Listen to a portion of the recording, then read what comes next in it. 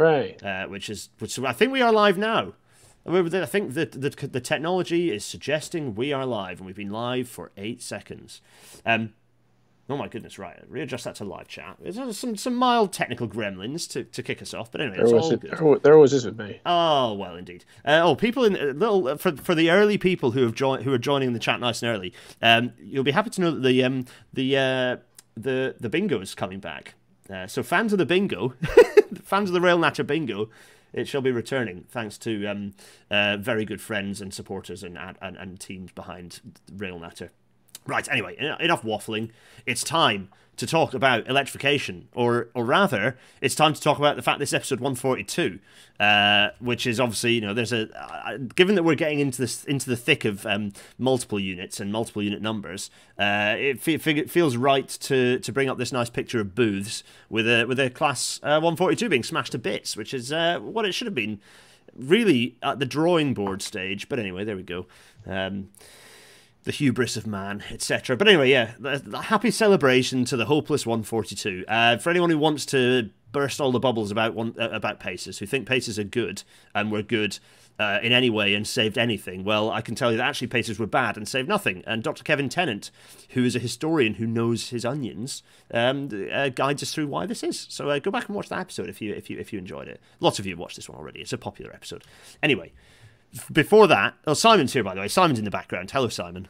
Hello. Always in the background. That's fine. That's where I like to be. So I'm aiming to keep all matters under an hour, other than occasionally when they're not. So we're aiming to wrap this up by 8. So the COVID stats, and unusually I've pulled out an extract from my spreadsheet to start with because there's a number on here that I want everyone to notice.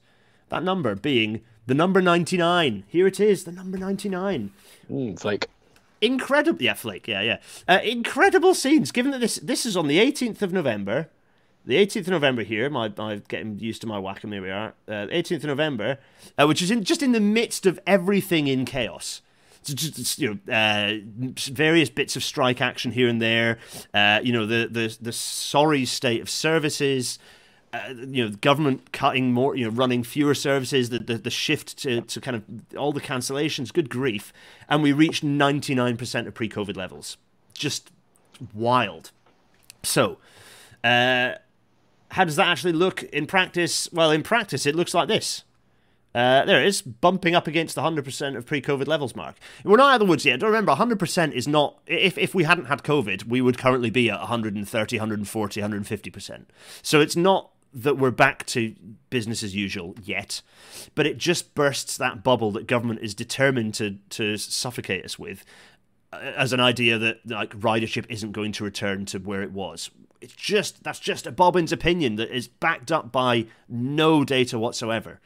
Yes, there have been changes to London commuting patterns, but those are wildly outbalanced by how many more people are travelling by rail outside of the M25. So anyway, and then actually I think the clearer picture is painted by zooming right back out to looking at the whole crisis. Simon, feel free to chip in if you have capital T thoughts on this. But if you just look, I was looking at this as being a bit of a sort of slumpy macro trend. Well, this 100%. So this is the rolling. By the way, this is the rolling kind of 7-day average. So it's not actually reached 100% yet. It's the rolling 7-day average. But you can see that that's hopping up to above 90%, and actually it is looking much more like an ascending trend, even if there is a slight slowing to that rate of increase, as you'd expect given that we're bumping up against capacity and limited services and the operator chaos. So this is good news. Take some heart from this and shout at your MP about it. If you want them to notice this and government to not perpetuate all of its myths about declining industry, blah, blah, blah, shout at your MP. Say, MP, I see, according to the statistics, that rail is ascendant, ridership is ascendant. What is your government doing about it? Or what are you as opposition doing to ensure that we expand our railway system, expand the number of services? So there we go. I'll add one thing, because what we're getting now is as the kind of retort, particularly from a Treasury point of view. I know, Yabu. They say, well, that's maybe fine. We're getting 100% of pre-COVID, but they're not all paying 100% of the revenue. So what gives? And that's the excuse now to kind of... Yeah, that is the counter. That's what I'm hearing. It's like, but revenue's not there. It's like, well... But the only thing... the thing is, what's most frustrating is everyone in the industry who knows vaguely what's going on knows that the big problem we have was summed up by Andrew Haynes the other week, where he said we are basically handing over all our revenue to the Treasury and then being told to cut costs, which means we can't actually do anything with the revenue that we use, which is like completely against what BR did. BR took the revenue, they had the sectors, they pumped it in, they made efficiencies, blah. Yep. Wave wasn't perfect, and we kind of eulogise it because it was the 80s and the 80s are in vogue. However, we just hand over any kind of profit, like good stuff we do, over to the Treasury, and they go thanks, but you're still in debt to us, so they're just cutting us off. Yeah. It's the worst possible situation. They have more power than they've ever had before. It's frightening. Terrible. Yeah, absolutely frightening. And there's no sign of that being fixed. We're going to talk about that. Actually, I've just submitted a spoiler alert to everyone. Well, not a spoiler alert at all, actually. Just a little tease. I've just submitted a piece to the IPPR's journal, Progressive Review, where I have, and I'm going to publish an expanded version of it once it's finished, and if IPPR will let me, I'll publish the original unabridged version. But it's essentially a brief history, or a high-speed history, if you will, of immediately pre and mostly post Railways Act 1993, and I kind of went through. I was challenged to sort of summarise the history as succinctly as possible, and try and use it as a way to look at why we are in the mess we are now. And quite pleasingly, everything fits together very nicely. And actually, the narrative is quite okay, it's a big spider web. It's not a linear narrative, but you can very much trace how we are in the mess we're in today, following from pre and post 1993. It's quite nice. I'll do an episode on it. I'll kind of turn it into an episode as well, but I will publish it on Medium for everyone to look at if it doesn't get easily accessible through the IPPR's journal. Anyway, I'll work out the logistics of that. But anyway, peace on the way, everyone. And I'll be doing it as an episode in early January, given it'll be 2023, 30 years beyond. Anyway, I digress. So, worth noting that annoyingly, that data set, which we've been relying on for this trend, which has been brilliant, I've really enjoyed dipping into it. They're changing it from weekly to monthly, which is very annoying. So that's basically to make sure that by the time it appears, it's old news, which is kind of frustrating. Sigh. So that's a little bit annoying, but anyway, we're not here to dwell on the fact that DFT are for some reason deciding not to. This is surely easy as hell and entirely automated. I don't know why they have to turn this off. It's kind of irritating. I don't know whether it is actually because it's being used to hold them to account or not. That the cynic in me is saying yes. Anyway, we're here to talk about this. Simon is not here to talk about other things. Well, always welcome to join us and talk about anything you like, Simon. But we are here to talk about this map, I suppose, and the report and the methodology behind it. Yes. So, without further ado, let's get cracking. Everyone, welcome to tonight's Rail Natter.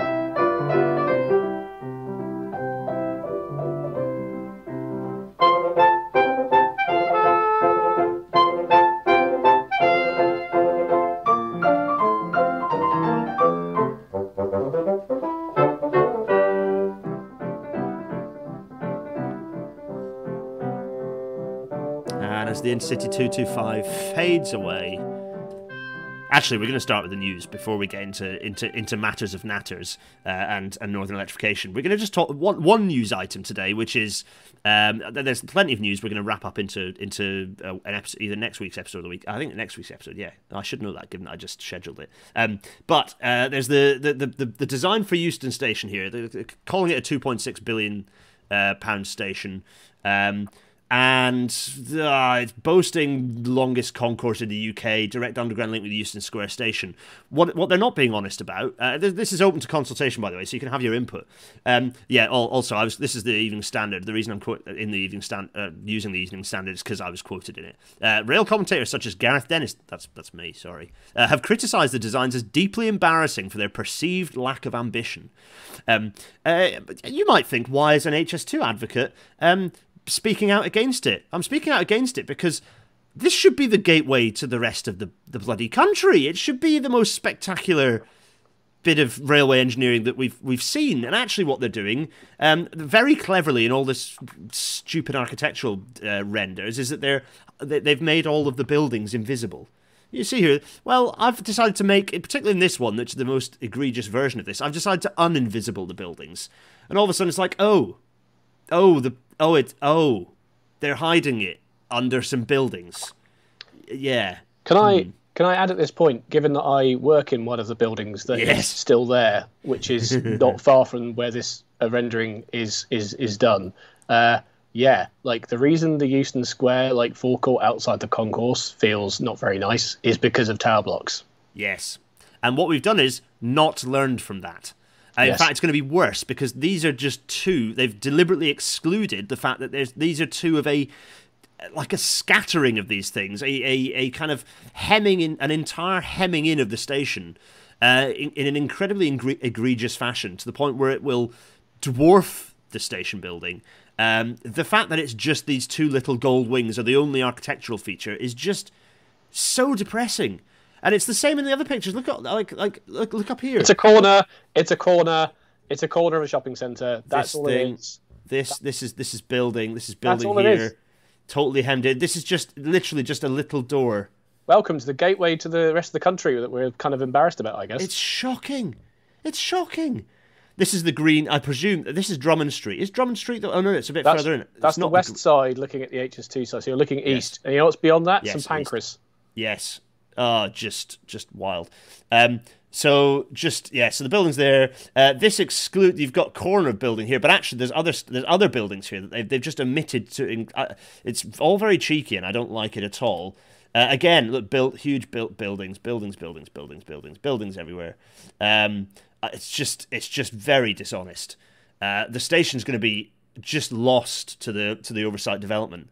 Just why am I pissed off about this? Because we should be having some vision about our. Look at this. This is central. This is Rotterdam Central. This is what we should be aiming for.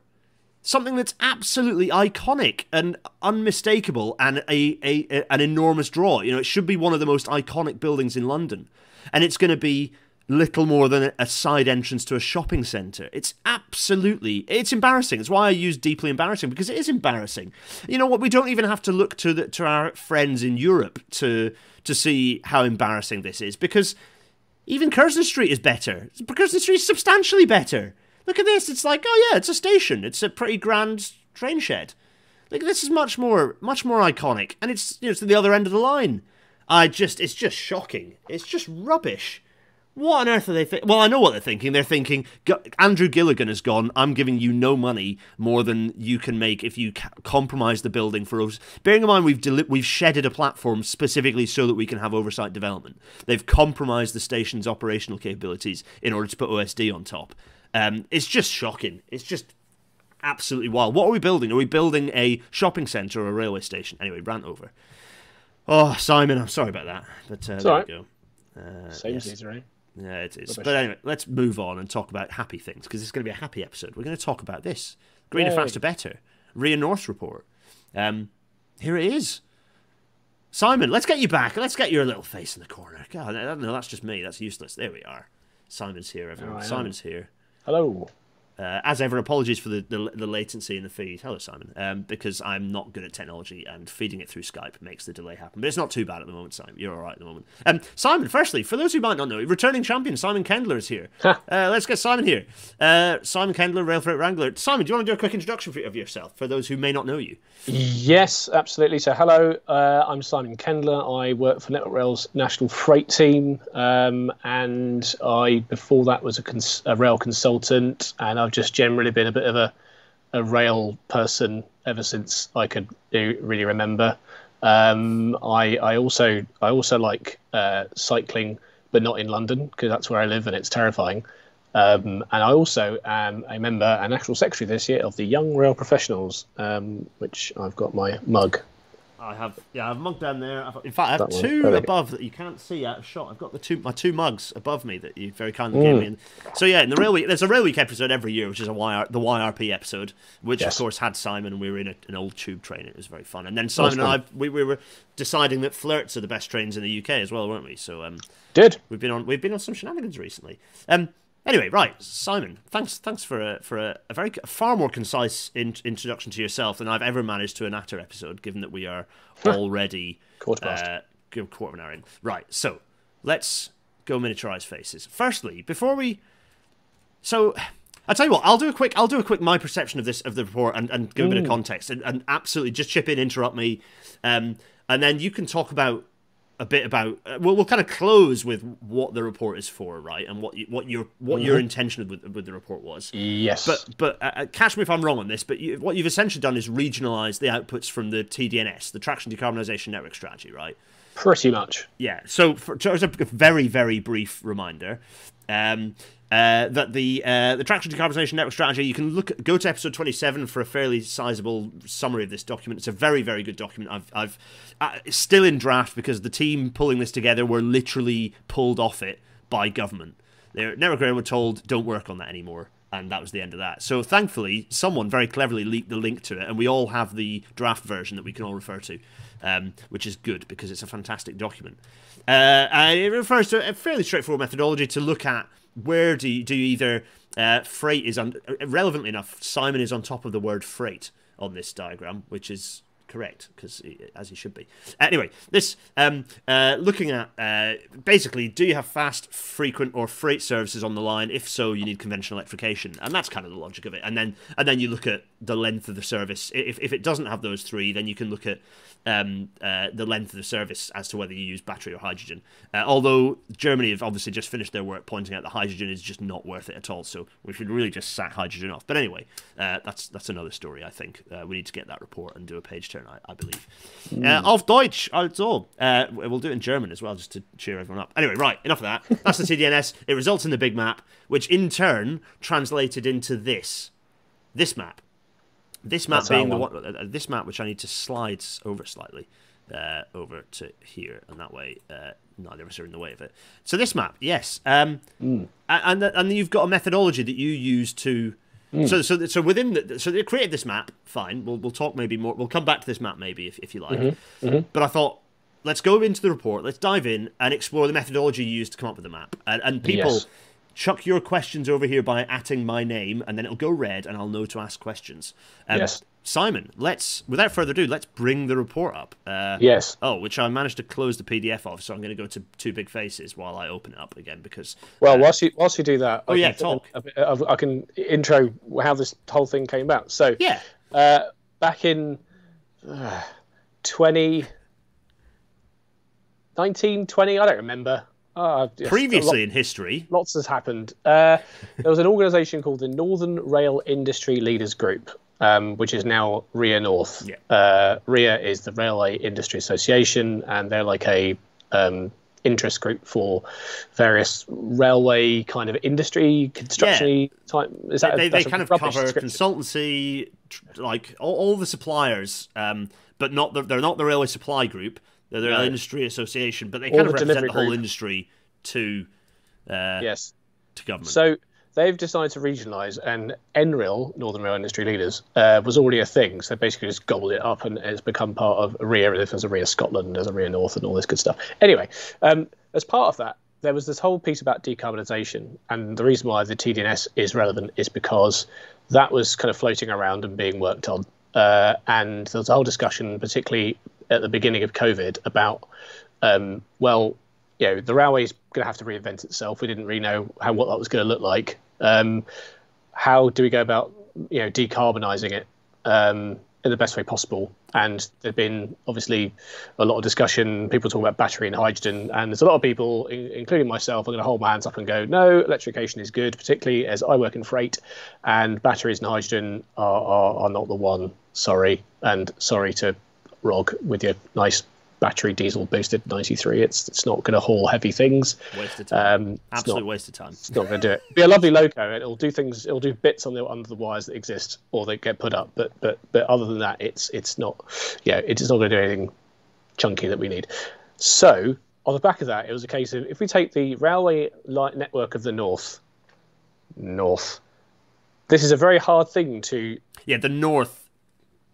What is the north? Let's swerve that question. Yeah. Because we'll be here all night. Yes. I'll add that despite the fact that I sit in London, I'm in Tottenham. Wrong finger. There we go. Tottenham Hotspur. That's my team. And I'm in a smelly North Londoner. I lived in Liverpool for 4 years, so I've done a bit of northing, and my brother lived there for 5 years, so I've done a bit of northing. So I know what it's about. I also know how good and bad the network is, and how much freight we have on it, and off the back of that, we went, if we're going to go and start working out how to electrify, if we're going to get some rolling program electrification, which is what we all agree we need, then we have to have a bit of an idea of what that's going to look like, how we do it, and therefore beg the question: how do we set about prioritizing it? What's the best way? What's the best methodology for coming up with a bunch of prioritizations? And that's what we've done. And I think, in terms of working out ways of doing that, I think the report, in terms of methodologically, wow, that's a hard word to say, we've done that quite well. Output-wise, perhaps there is a lot of room for critique and for challenge, and we can discuss that. Well, I'm very happy to. But I think that intros the report. So yes, yeah, let's get into it. Yeah, and I suppose one of the things, and we'll touch on this. I suppose, and already we've got people querying it, which is, it looks like a lot. Yeah, there's like a lot of it's the same priority. A lot of it's like a priority immediate. And we can. I'm all for the critique, apart from the why is the set in Carlisle? Because I guarantee a lot of the critique about the set in Carlisle is not because people think it's like a bad route or whatever. It's because they don't like the idea of wires over the Pretty Ribblehead Viaduct. And that's yes. It really annoys me. It is a railway first. Yeah, absolutely. And it's in a pretty location. I've had arguments with this about people on the Forth Bridge who are like, oh, it threatens its UNESCO World Heritage. It's like, oh, it'll make photos not so good.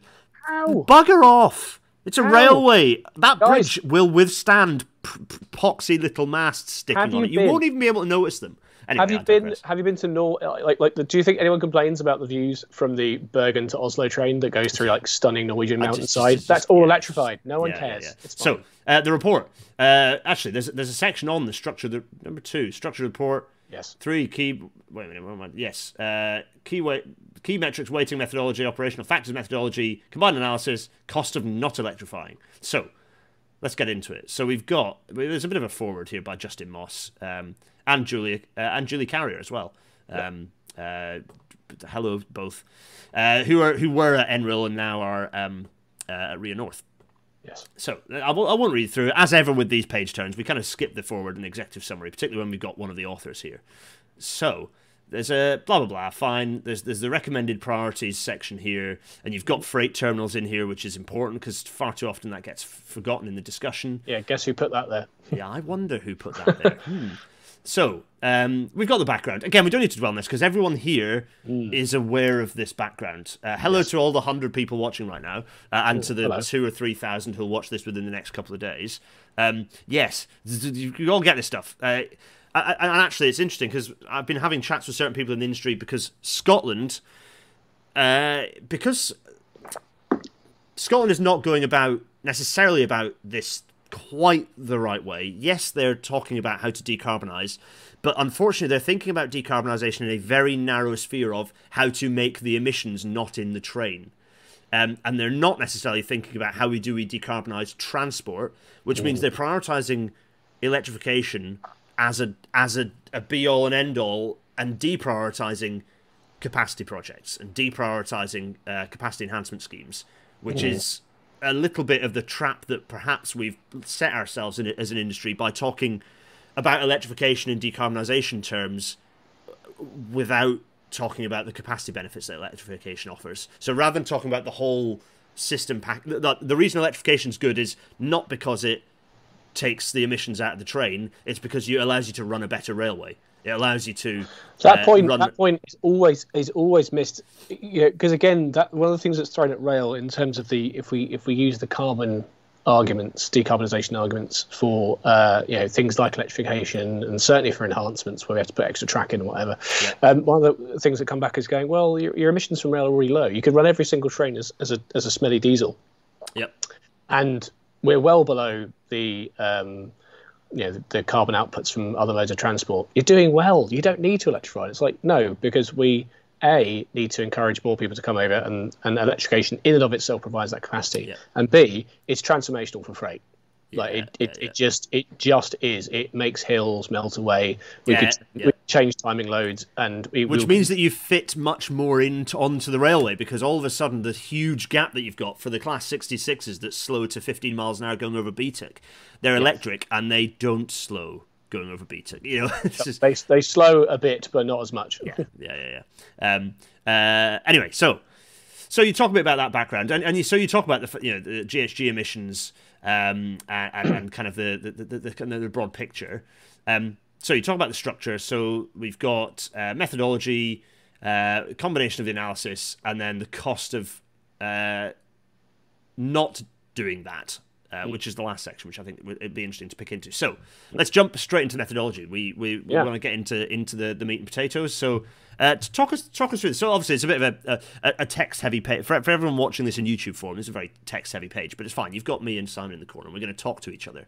Yeah. Hello, Simon. I'm looking over at you. Anyway, right. Do you know what, I've got my little Skype face in front of my face, and I can't move it. So you're doing things right. I have no idea. Page 9 of the report is talking about the weighting methodology and how you decide. And so we've got. I'll talk through, and you can kind of talk as I annotate verbally. You can then jump in. Yep. So you kind of talk about the fact that you have these 4 key metrics. So passenger service frequency, line speed profile, freight traffic volume, and volume of structures. So this is interesting. So essentially, it's those the 3 metrics which we talked about a minute ago, which is fast, freight, frequent, or rather frequent, fast, freight. Yep. Those 3. So frequent trains, fast trains, freight trains.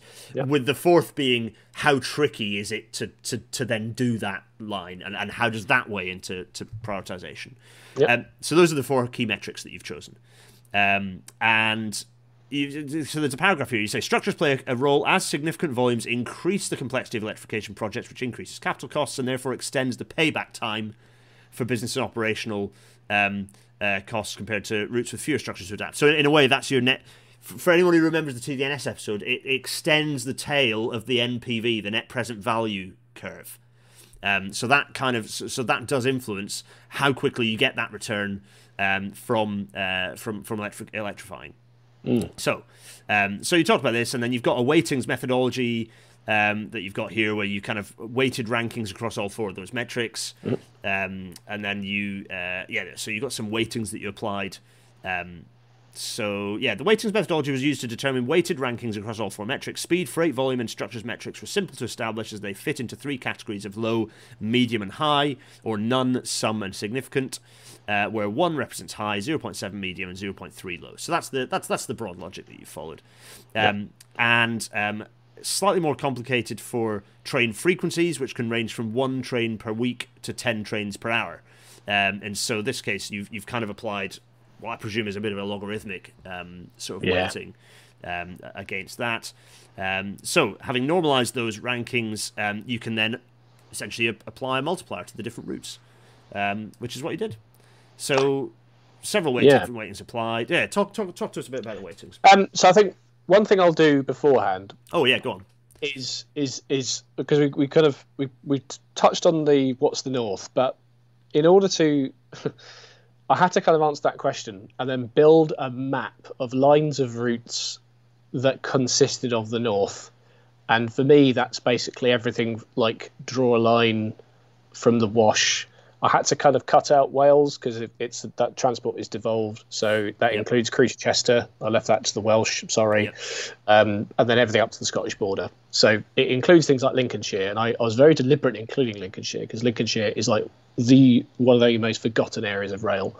Yeah, and somehow also critically important, particularly for freight. Absolutely. So.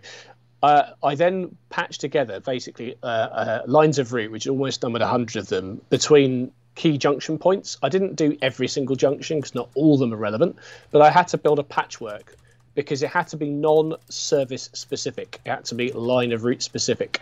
And the reason for that is because if you do it by services, particularly passenger ones, it completely skews you towards passenger and makes if you get freight.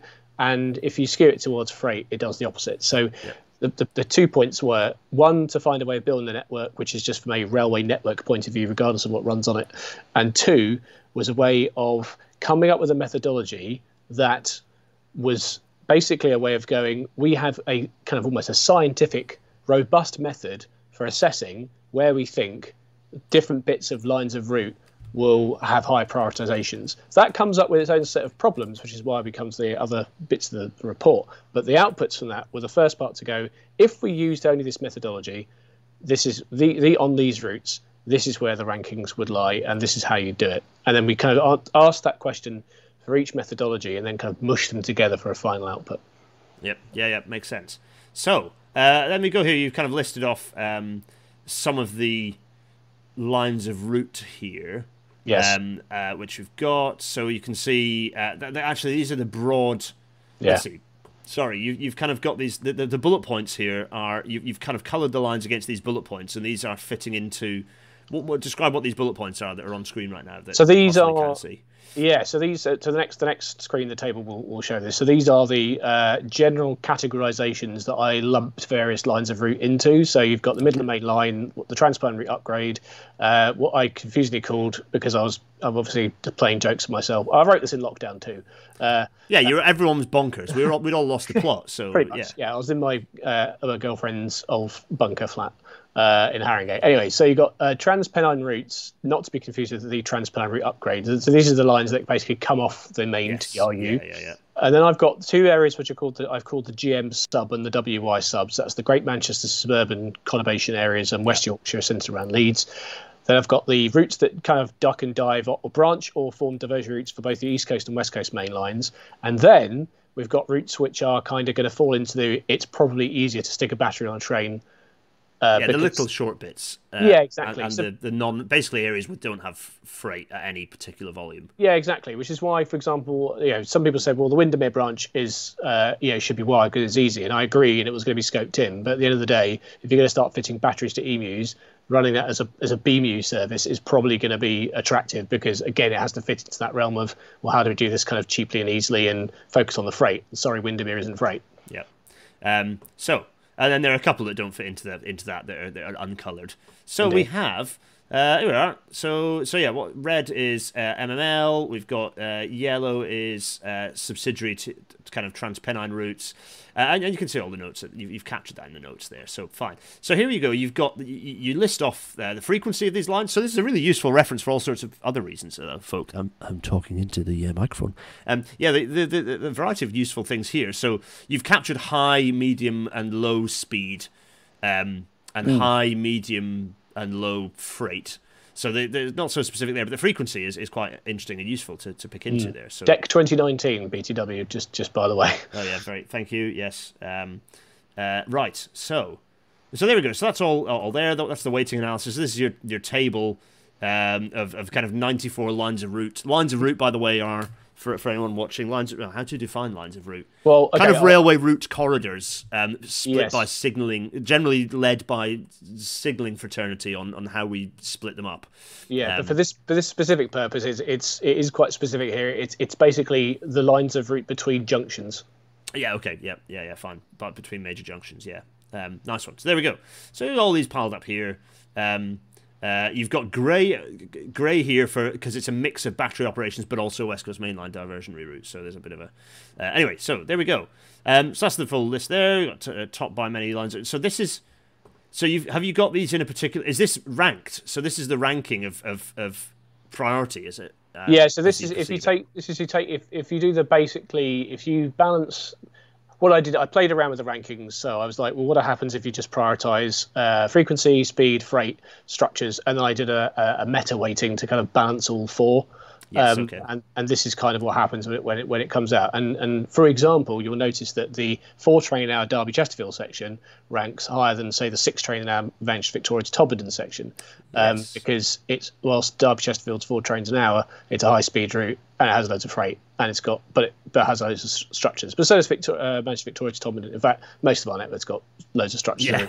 Yeah. But I was asked to do that, so I did it. I stuck it in there because they asked me to. So I mean that basically gives us the top 10. So clearly MML is an absolutely critical priority there. Like yes, transparently a critical priority to do Middle Main Line. Swinton to Donny. So that's basically going from Sheffield. So basically that's a cross country route at that point, isn't it? Cross country route from the top of the MML onto the East Coast Main Line. That's a key priority. So it's a very interesting exercise to pick this stuff up. So is this entirely numerically derived, or have you applied some of your own? Have you changed this ranking a little bit based on gut feeling, or is it entirely data driven? This is all data driven. That's nice. It's all So it matches, which is nice because that matches a gut feeling of do the MML connect the top of the MML to the East Coast Main Line as a criticality.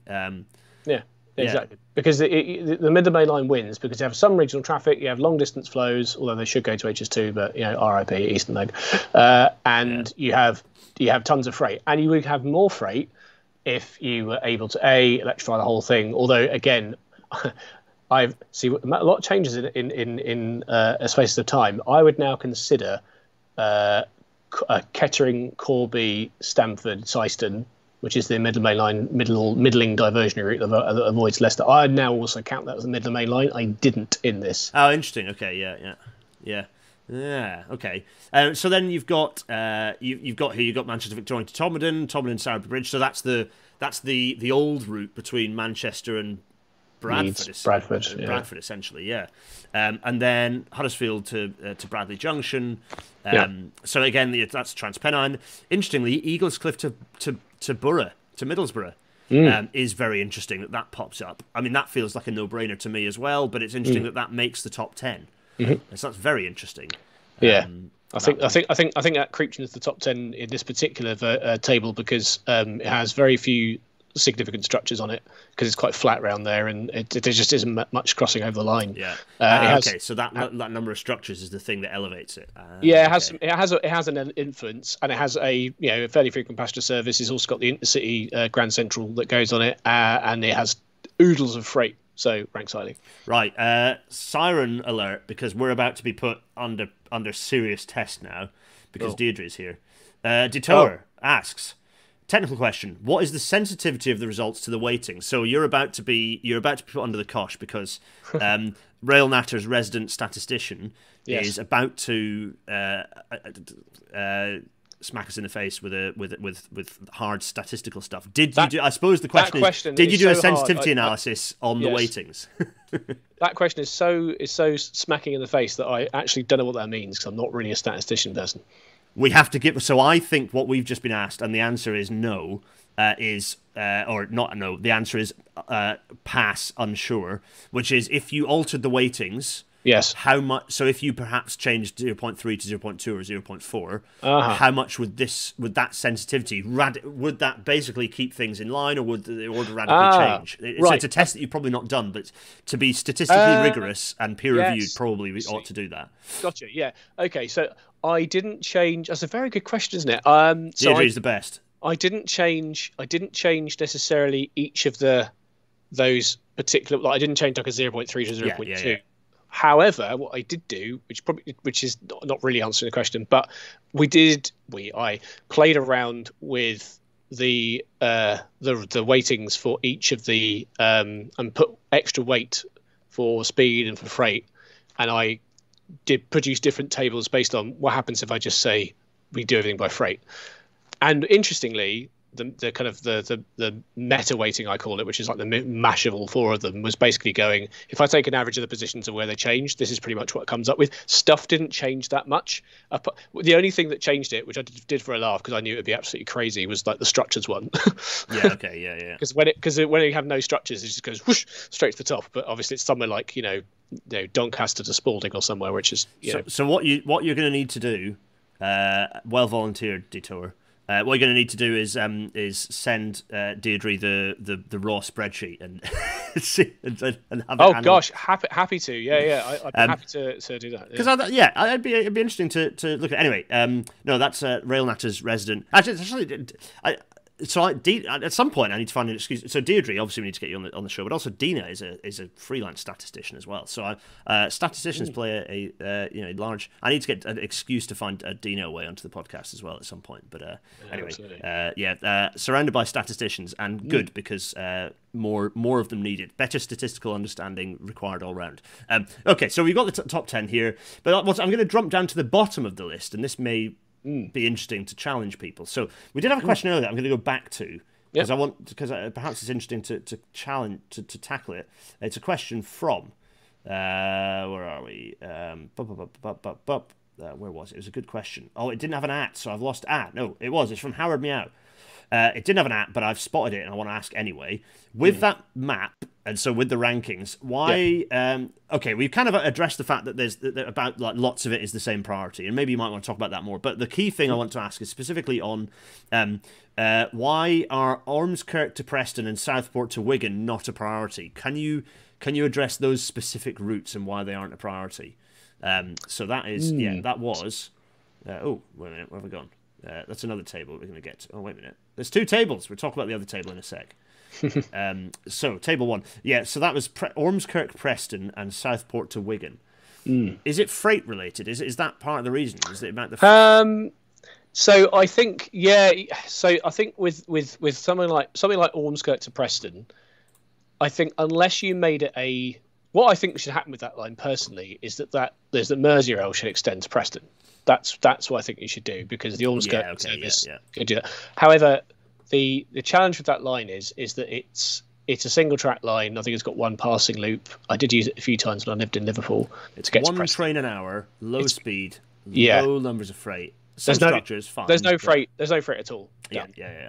So I think that line. I think I suppose the problem with that line is I've basically gone. It's very difficult to like, it probably, maybe it should have fallen into the BatOps bin, probably, actually, thinking about it. But I think what I mainly thought of was to try and ease the weight across the whole of the north. I probably went, you know what, I'll leave that to Merseytravel to sort out. And they just kind of plan on it, to be honest. It makes sense. I mean, all you have to do at Ormskirk is lift the buffers out and connect the track up again and do some signaling. But I think that's where I kind of leave it to Merseyrail to sort out, because they're very good, and the reason they're good is because they're directly devolved to their Merseyside who know how to do things. And Howard, your other question, which you've just popped in about, this only talks about existing lines, but doesn't think about reopenings or redoublings. Scope, my friend. There's only so much that one report can do. Scope creep is a dreadful thing for reports, so it makes sense to just look at existing routes. Plans for expansion of the network are absolutely relevant, but they would fall into a different sort of report. So let's press on. So we're on table 2 now. So what is table 2? Table 2 is... right. So what table? I just had to. I'm glad you flicked to the bottom to remind myself. So, table 2 is table 1. If you take out like the obvious bits, so we have agreed because basically the way David won't mind me saying this. David Clark of RIA, who's excellent and wonderful. Yes, hello, David. So basically, what we were saying was that surprise, surprise, the most important routes are being electrified, which is the Midland Main Line and the Trans-Pennine routes. Hooray! Well done, government. You're doing the right thing. Excellent. So, and also at the time of writings, as I say, I wrote the bulk of this almost 2 years ago. And the point was that these are the obvious ones for electrification. They should be electrified. So we kind of know how valuable that is as an industry. We don't really need to scratch our heads and wonder about that. What's more important is what the map looks like without Midland Main Line and the Trans-Pennine upgrade.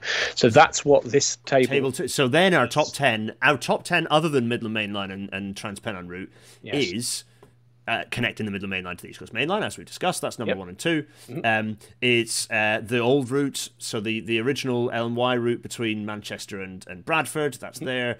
Eaglescliffe Borough, and then Borough to Saltburn, which is interesting, and then connecting up to the coast at the coast at Saltburn. Yeah, it is the coast at Saltburn. Freight, freight, absolutely. Chinley to Sheffield, which is interesting. Where's Chin? Wait a minute. Chinley is like above Buxton and east of Stockport. Yes. Okay, wait a minute. Let me get OpenStreetMap up. There we are. OpenStreetMap, not Railway Map. You might be wondering because it's very good for. Why has the internet gone all weird? It's not on the screen. I assume you know. No, it's not yet. I'm about to put it on the screen. Good. I'm about to do this and then this. Yes. And that was Germany. That was Germany. That was Austria. Actually, it was Austria. Austria. I don't know why. I do know why I was over there. Right. So we're down here, looking at Sheffield, and zoom in on Chapel on the Frith. Okay. Yes. Here we are. And Chinley is on the. There it is, Chinley. Okay. Oh, interesting. So Hope Valley. Yes. So it's the Hope Valley. Okay. Chinley Sheffield is Hope Valley. Yes. Chinley Sheffield is Hope Valley. Yes.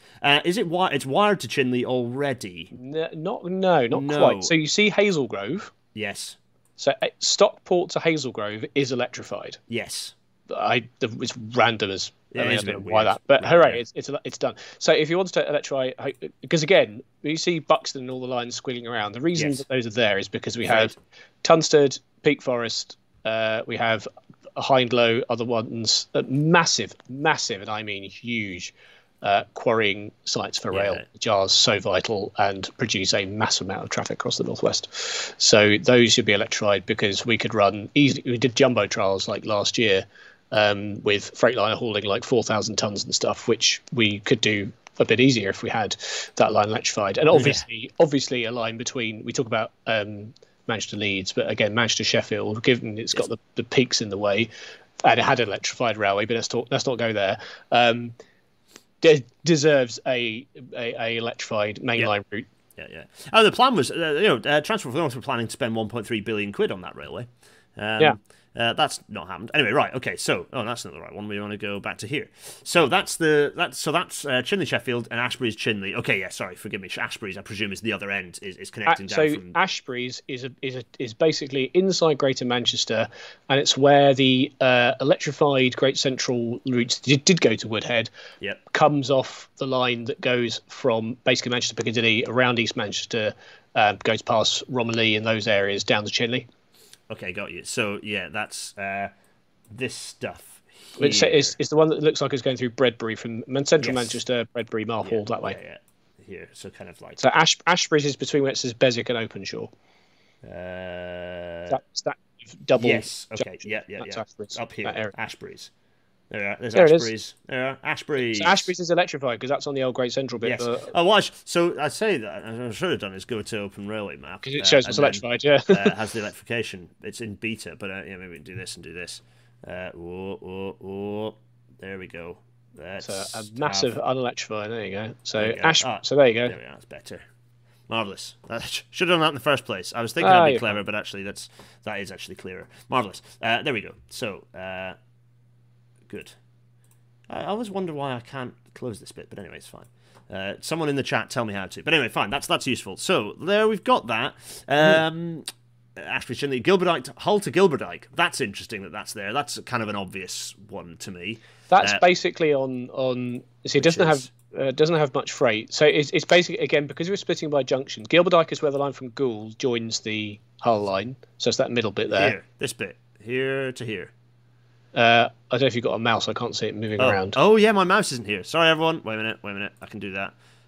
Capture cursor. I should have that ages ago. There, mouse is back. Hooray, yeah. There we are. So that line, the line from Goole joins the line to Hull at Gilberdike, and the next section's Selby, and the next section's towards Leeds.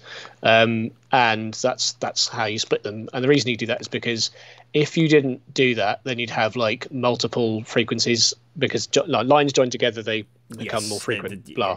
So that's why you do it. It's a bit annoying, but that's what you have to do, I think. So Gilberdike to Hull has more services on it, obviously, because the lines from trains from Donny and from the Donny trains and the Leeds trains meet here and essentially double the frequency to Hull. And there's a bit of freight and very few structures. Obviously. The thing that I'm ignoring, because I'm not going to go there, is level crossings, but let's ignore that. That's another discussion. But anyway, okay, there we go. So that's that bit, and then there we go. And then interesting, Pontefract and Mog Hill to Woodlesford is interesting. So that's the. Oh, you're retesting knowledge now. Yeah, that's the bit that I know where I'm there because that's where I've been working on recently. Let's go. Where am I? Open Railway Map. So that is Wakey. There's Wakey. So that's right. here. That's. Basically, it's the line that goes. Yeah, it's all basically if you're trying to get a train from Leeds to Pontefract, reversing at Castleford, that's that bit because again, freight mainly. Freight, yes, there's a lot of. I mean, I point this out is if anyone wants to understand why our railway network is stupid in the UK, it's because it makes no sense from a passenger ops perspective around here because it's all for. It's a railway that was built in a network entirely built for freight. So it's absolutely no useful, absolutely nothing. Like all the back and forth that you have to do to successfully run a suburban service through here. Anyway, so there we go. And then what's that? So and then number 10 is Middlesbrough Saltburn. Interestingly, it's interesting that we go from Eaglescliff to Middlesbrough because that I presume that's the freight because of course the connections further down the list like Goole to Gilberdike. And Selby to Gilberdike, but also Northallerton to Eaglescliff, right down at number 33, it would be the gap in electrification. But arguably, what you do is by doing. You can almost work your way down this list. So to respond to the people who say, why does it show everything in one color then another color? Well, it's because actually you've kind of got a bit more of a hit list here that you could work your way down in terms of prioritizing route sections. So actually, yes, you've got one big map that's got lots of yellow, and I can bring that up to show people what I mean by that. Here, that one, you can see there's a lot of yellow here, and you go, well, it's all yellow. That's not helpful. It's because this is a fairly simplified schematic. The detail is in the report. Yeah, exactly. I mean, I get it. It looks a bit like, oh, well, we'll just have to do everything. That's a bit silly. But so I get that. I think the other thing is that you have. Again, you must remember on these first tables that they tangentially relate to the final map, because remember that there are 3 sets of analysis which form the final output. Yes. And this is just the one that goes, if you just took a completely non-service orientated point of view, as in you don't care what runs, you kind of care what runs in terms of frequency and how fast it goes and just sheer numbers, but you don't actually care what services are running. Like, you don't care where stuff goes or where people are going. This is the patchwork of places that would fall into like a priority. Now, the reason why we started with this is because that's like the most scientific, if we're going to be fairly robust. However, I know that the real statisticians will obviously just pour like scorn and laugh at me hysterically, but I admit I am not a statistician. I am an idiot. However, saying that, I think it was a good way to start, because when you go to DFT and Treasury, you have to kind of prove that you've done a thing. It has to be a methodology. There has to be a methodology behind it. But the problem, as we all know, Gareth, the problem is that if you were to electrify random bits of railway that patch together, because that's the methodology you use, without any due care and attention to massively long, geographic busting freight paths, or like service groups which are determined by the captive fleets of trains, which are like have a depot at a particular location, we know that it touches reality and it melts away. So that's why we did these multiple different types of analyses and then mush them together. So that's the first thing. Don't think of the main map when you go through these bits. That's the thing that comes out at the end. Yes. So, and talking of which, we then move on to that operational factors methodology. Yes. So having done the kind of the how would you do this, looking at those frequency, speed, the weightings, structures, the weightings, then you move to operational factors. Yes. And so talk us through this. I'm going to kind of so we've kind of got you talk about passenger service frequencies and service groups. Yes. Yeah, what I'll do is I'm conscious, Gareth, that we know we could ramble about this for a long time. We're going to be brief. We're pushing 8 o'clock. So what this is basically it addresses the point I've just made, and that is that you have to like look at how the passenger railway really works. Now, I'm not here to discuss out of scope about whether the service patterns that the original timetables had DEC 2019, whether they were good or not, because there's probably lots of things they could have improved on or whatever. Again, like look at Lincolnshire and their terrible services, like Brig gets the 1 train a week. Yeah. Fine. I'm not here to discuss that because I can't do anything about that. But what we're talking about is we actually should have a look at which lines of route, again, have the most passenger services and running over them, and then rank them in that order to look at which bits of line you need electrified. Take a service and go, right, if we've got this diesel service, it might run on bits of lines that are wired up, or it might have wires at each end. How many lines of route do you need to electrify in order to get these services swapped over to electrification, or run the bits down to where they don't have wires so small that you could maybe run them on batteries or whatever? So that's where we're going with this. It's fully focused on the passenger timetable, the service groups they operate in, and going, this is how we'd rank it if we've purely focused on passenger services. A small query / criticism of this table. It's not got headings. I don't know what these numbers are. That shouldn't have happened. So it looks like it's got the tails of headings that have been graphically omitted. I think they were chopped. So I think what's happened. If you pop down a bit, God, this is like when we did the publication. So so I think what's happened is that the initial list, the bold numbers are like the numbers that they are when I just basically broke the network into bits and then numbered them, and then okay. So the rankings first, the bits that you broke the network down by, and then is the next one TPH that's TPH, and then you got the bits. So sorry, I don't know why that's happened. it was all a bit of a mad rush. So that's what we've got there. And then we're talking about like you've got top 25s, and we put it. And basically, the reason why I put it in 25s, which is probably probably my autism brain went, oh, let's break it into even chunks, because it had about 75 lines of route, roughly. So I was bunches of threes, that's easier. Which probably wasn't a brilliant idea in the end, but there you go. So you got that. So you got the top 25 ranked lines of route for prioritization by service group there. So that gives you a way to then identify routes as a high priority, which then feed into the next stage. So what happened is we looked at it and went, right, so if we've got just by passenger, and we've got top 25 for passenger, we could pull the top 25 from the weightings. Where do they overlap? It's basically kind of like, it was interesting. So if you take top 25 service group and top 25 weightings, we can start to see the list there that you see with the bullet points. Yeah, it's got some different bits in it. So we've dropped some places. Yes. And we've now got things like the Cheshire Lines route, which is Liverpool South Park, Trafford Park by Warrington Central, and that pops in there because that's obviously a key passenger route and has key service groups that run over it, which are very important in regional routes. And that route didn't pop up very well because it's fairly slow and has no freight on it. But this is where we pull out a vital regional connection.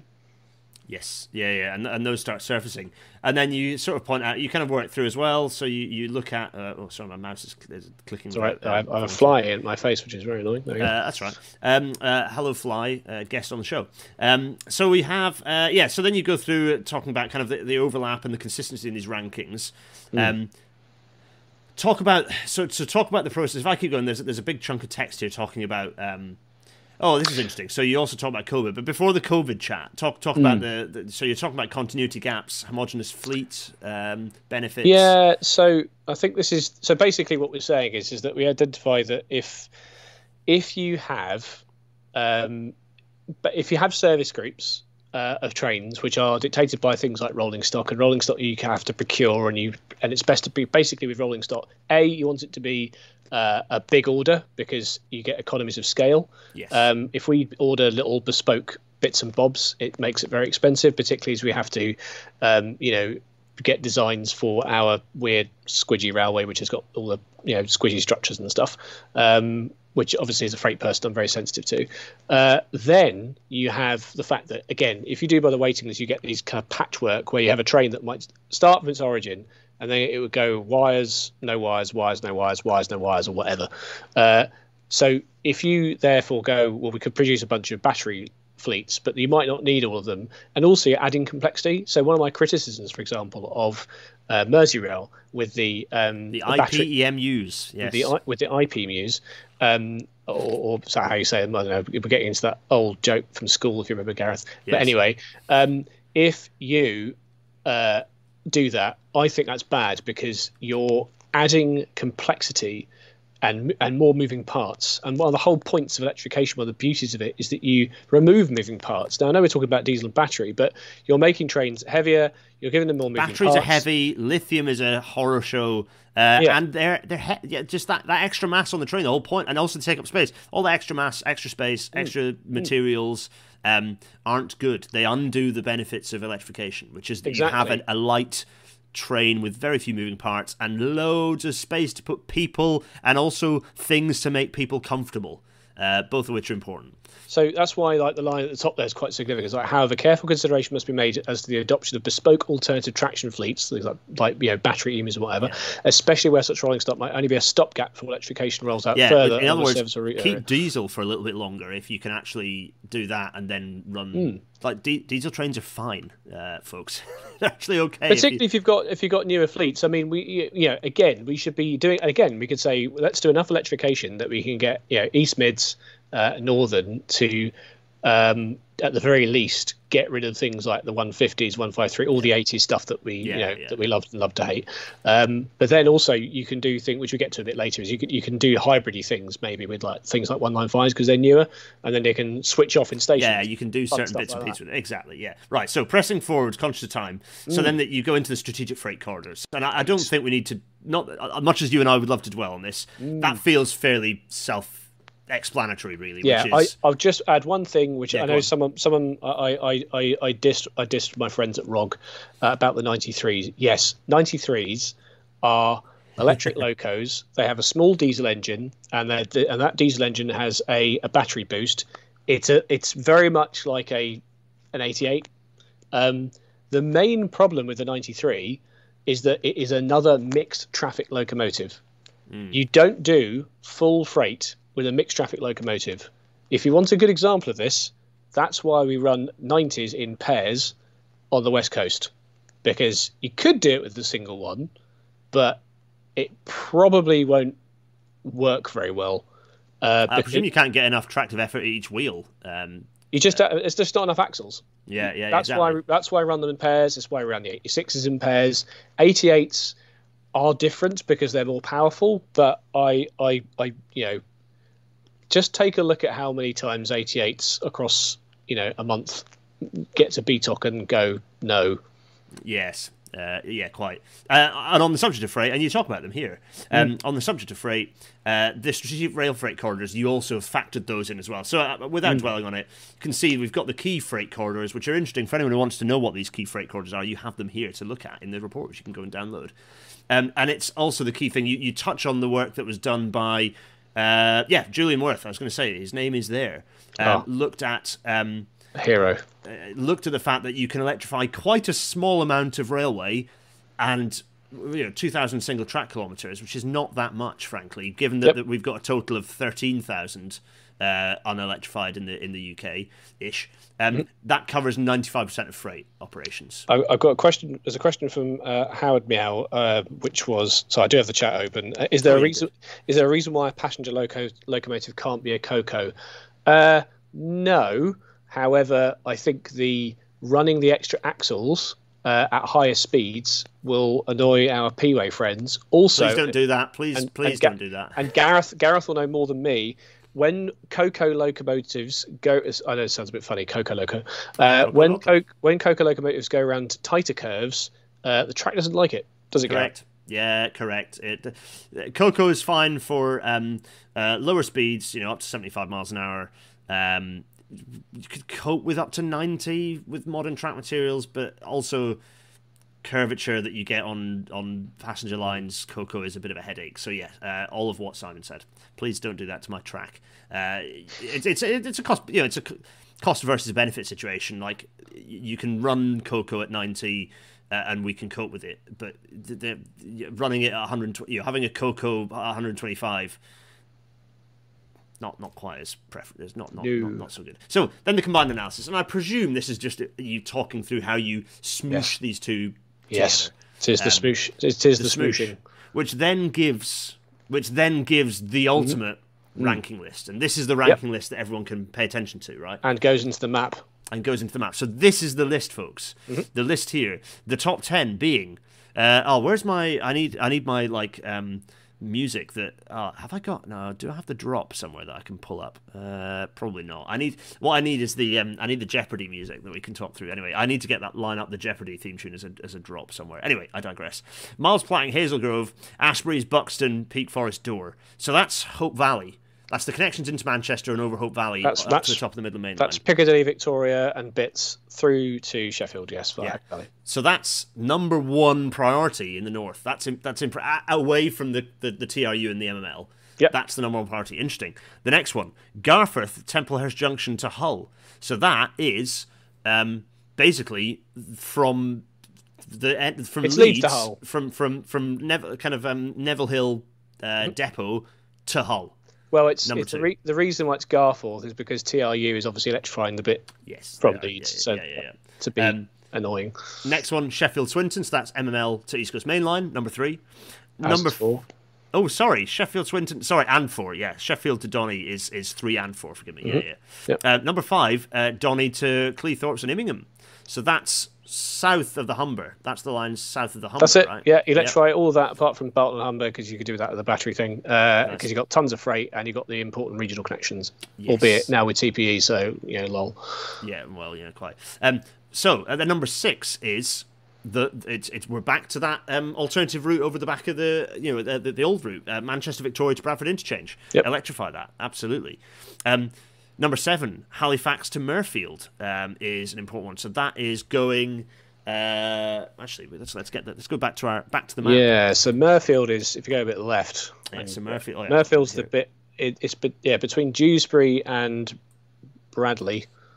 If you see there, where those lines are, so that middle bit in the middle where it's going to be, Mirfield. That's Mirfield. Yes, Mirfield. So basically, Mirfield Halifax is left of there. So basically, because that would join up with the line from the Calder Valley route, which is Manchester to Bradford. Yes. So there this bit here. So that links all that together. So therefore, you're linking the Greater Manchester. Are those the TJCs?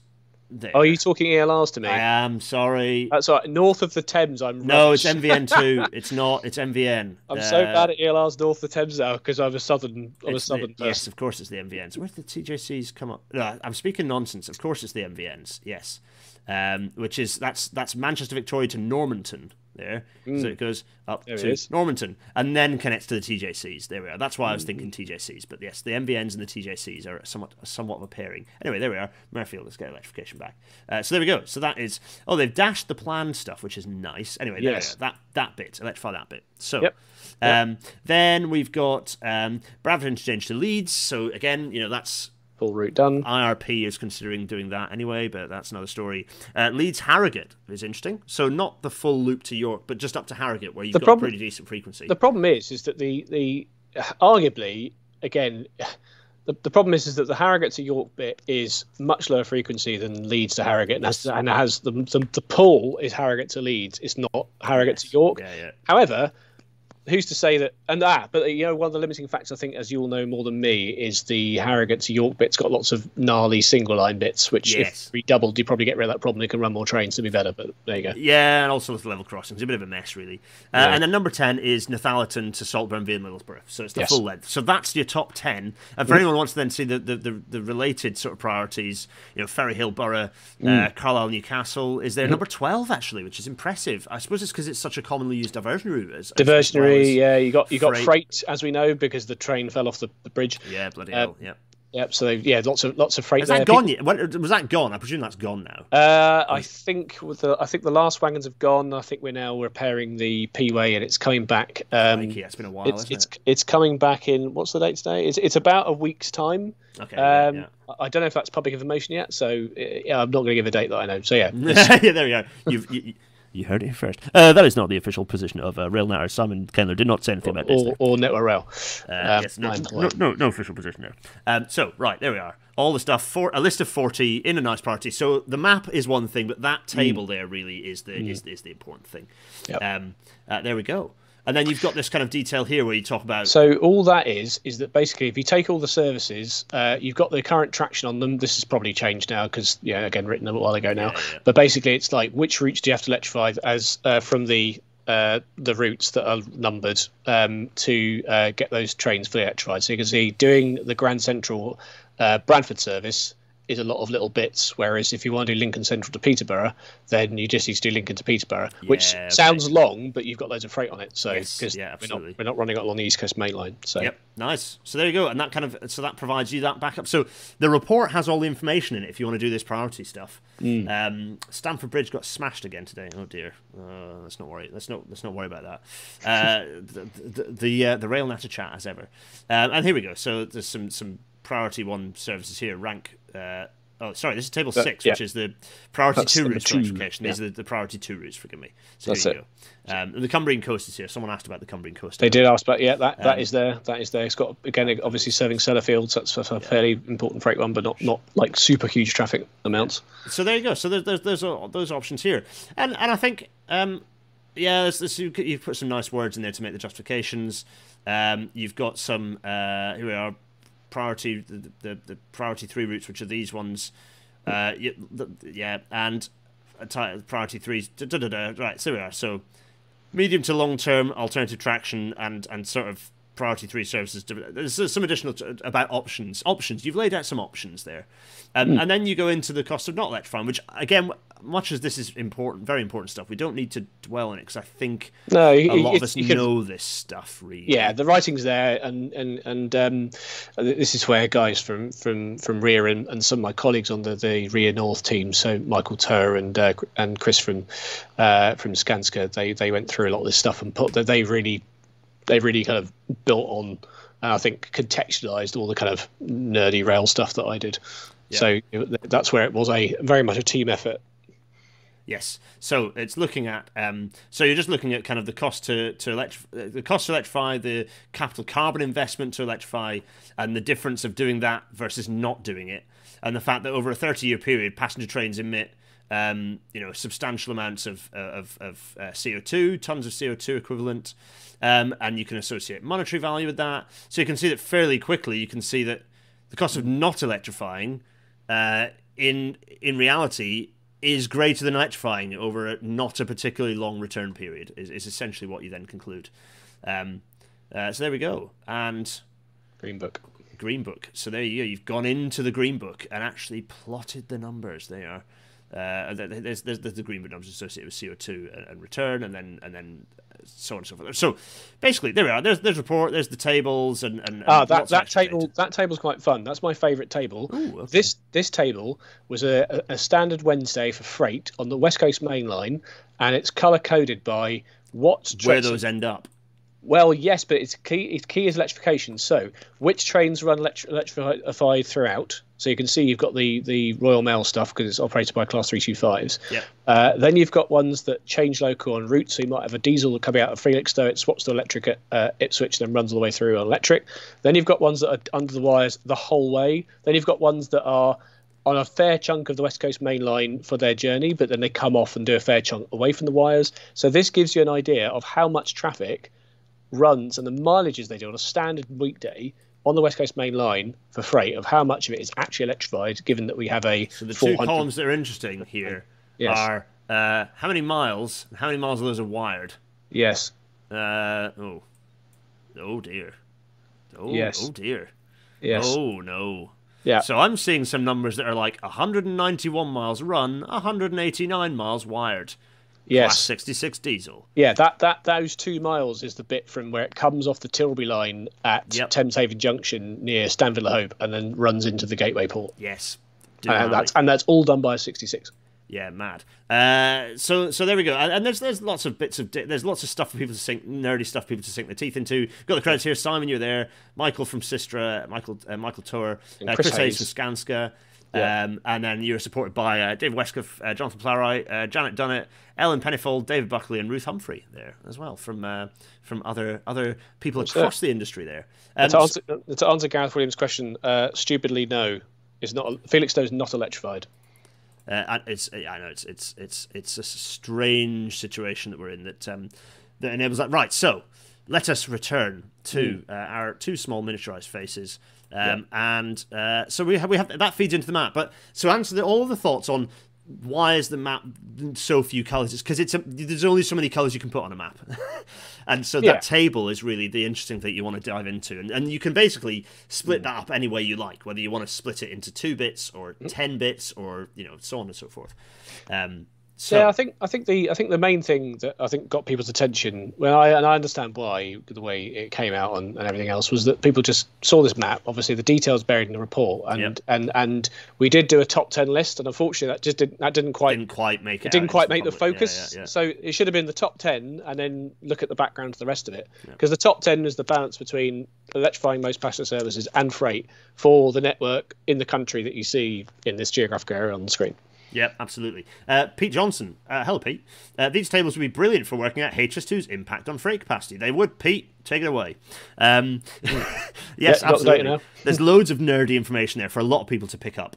Owen O'Neill is asking just how much decarb can we get by swapping a Class 66 for a Class 99 without any more wires? Entirely depends on what flows and how much mileage you're doing away from the wires, because 99s will have limited diesel traction haulage capability, and they'll have limited fuel range, so you couldn't run a 99 on a massive chunk away from the wires, because it would be slow, it may run out of fuel, and it may fail if it's going to go up, or we may have to make the trains lighter so it can cope with the hill, which obviously will annoy the customers when you say, where's my wagons, they're supposed to be on this train. You go, oh, sorry, we have to cut them off.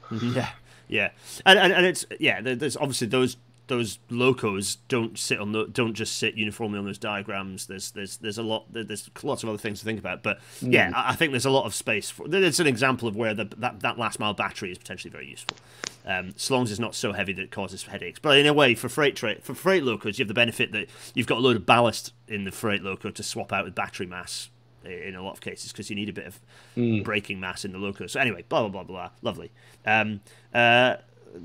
Detour is noticing that a tower was involved in the report. If I pronounced tower right, I hope I pronounced tower right, Deirdre. Anyway, right. So that leads us into that is the report. We've covered the report. We did it. Thanks, Simon. Pleasure.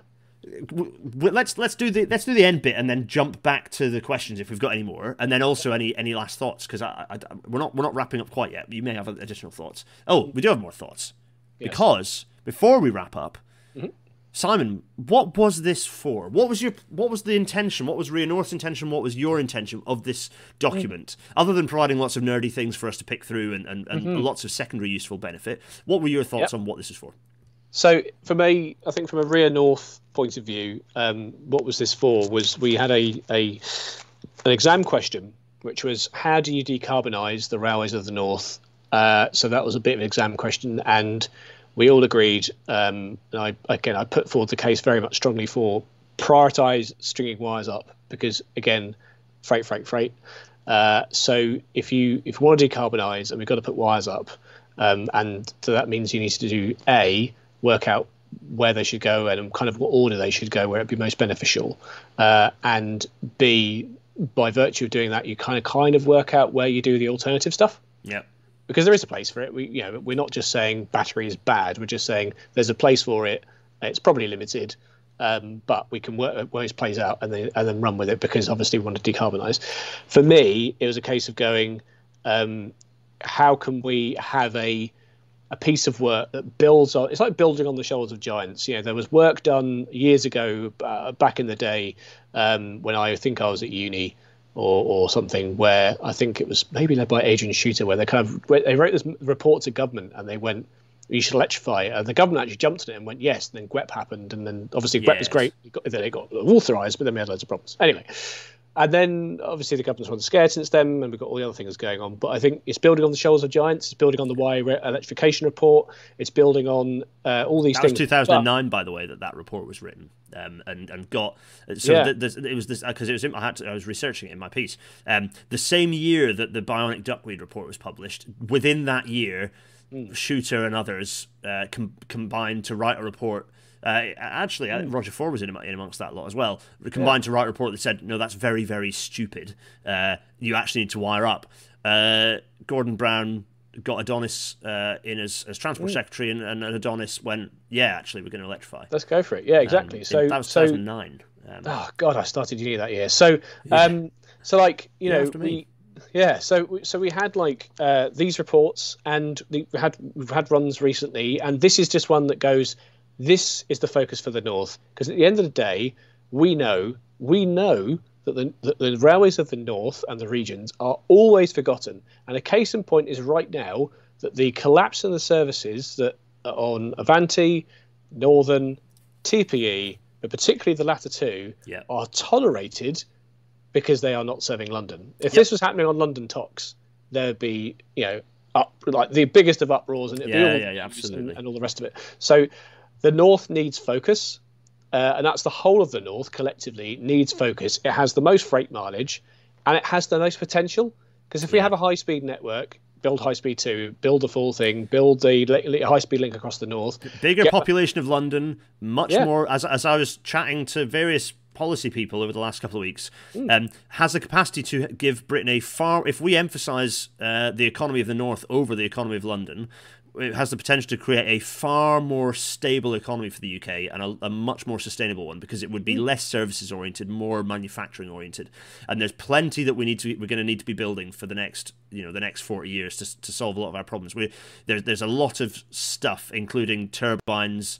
Wind turbines, in terms of panels. There's lots of stuff we could be manufacturing across the north, and that kind of includes the Midlands as well, really. But certainly across the north, population greater than London when combined has the potential to outdo London economically, and a high-speed network would unleash that electrified railway network. What's the population like? Is it more than like? Across the strip, if you go like Liverpool across the whole and include like where you are in York and that kind of stuff, what's the millions of people that live in that kind of strip of land? I think it's like 9 or 10. It's as much or more than Greater London. Like it's the amount of people that live in Denmark and Norway combined, which are like not exactly poor economies. No, exactly.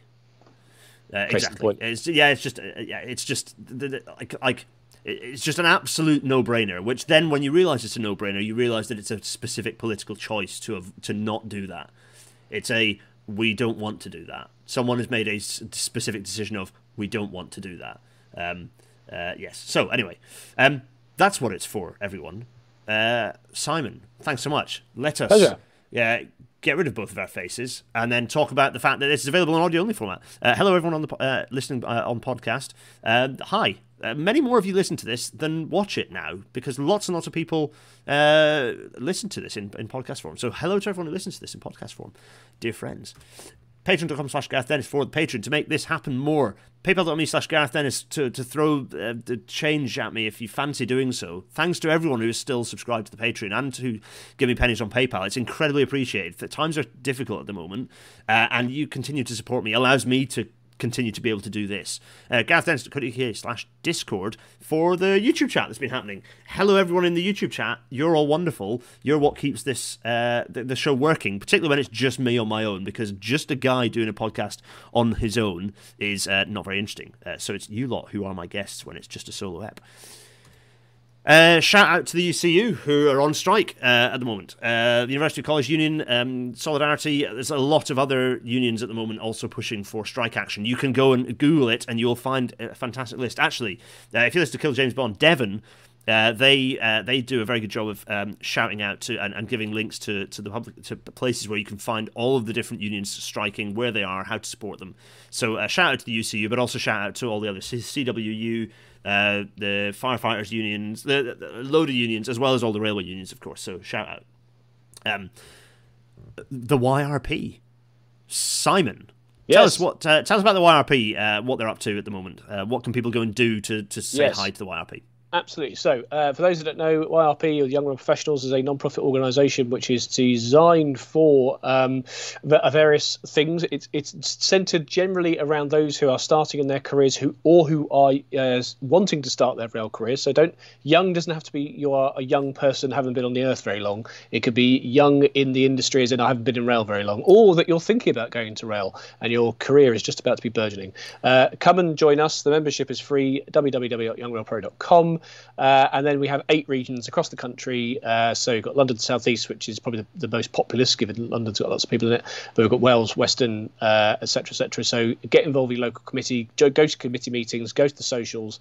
At the minute, we've got a bit of a hiatus as we approach Christmas, because obviously we're looking to family time and people going and seeing them. But in January and February, we'll start doing our delayed Christmas events. One of the things I've brought over from Denmark is that the Christmas celebration season in Denmark runs from the beginning of November until the end of February, when it's most darkest and most miserable.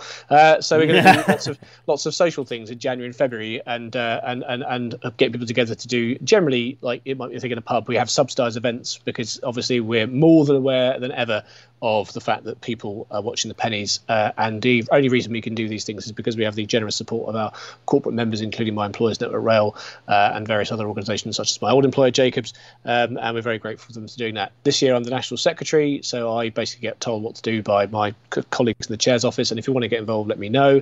If you want to get in touch with me directly, find me on Twitter at Simon Zev. I'm usually in Gareth's replies, being annoying.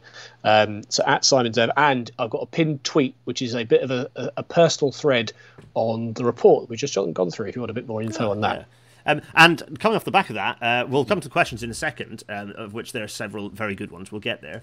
Next week, it's a news episode, really, but we're going to talk about why Amtrak Joe has let the side down. Episode 143, Amtrak Joe lets the side down, and other tales of woe. So there we go. We can be sad about Amtrak Joe. Maybe I should prod Justin and see if he's about. Anyway, I digress. Oh, let's get our faces back. Two large faces. Simon, the first question is, where can people go to get the report? Where can they find a link to the report? I think if you go on the RIA North website, there is a website, and then if you find the report, or if you just Google greener, faster, better, it pops up, and I'll put a link in the description. I'll put a link in the description as well. And also, link in the description. I'll put a link to your thread as well. So I'll put those both as links for people to find it. So, any other questions? Everyone, actually, it's all just about where can we find the report. Everyone, presumably, because we've answered all the questions, everyone is 100% sure of exactly what's going on. I'll answer Lewis's point about YRP events. Yes, there are two tomorrow, but because I forgot it's not December yet. as we go towards Christmas, my brain is just, as Gareth will tell you, but my brain and life is all over the place at the minute because trying to run a railway, and it's hard.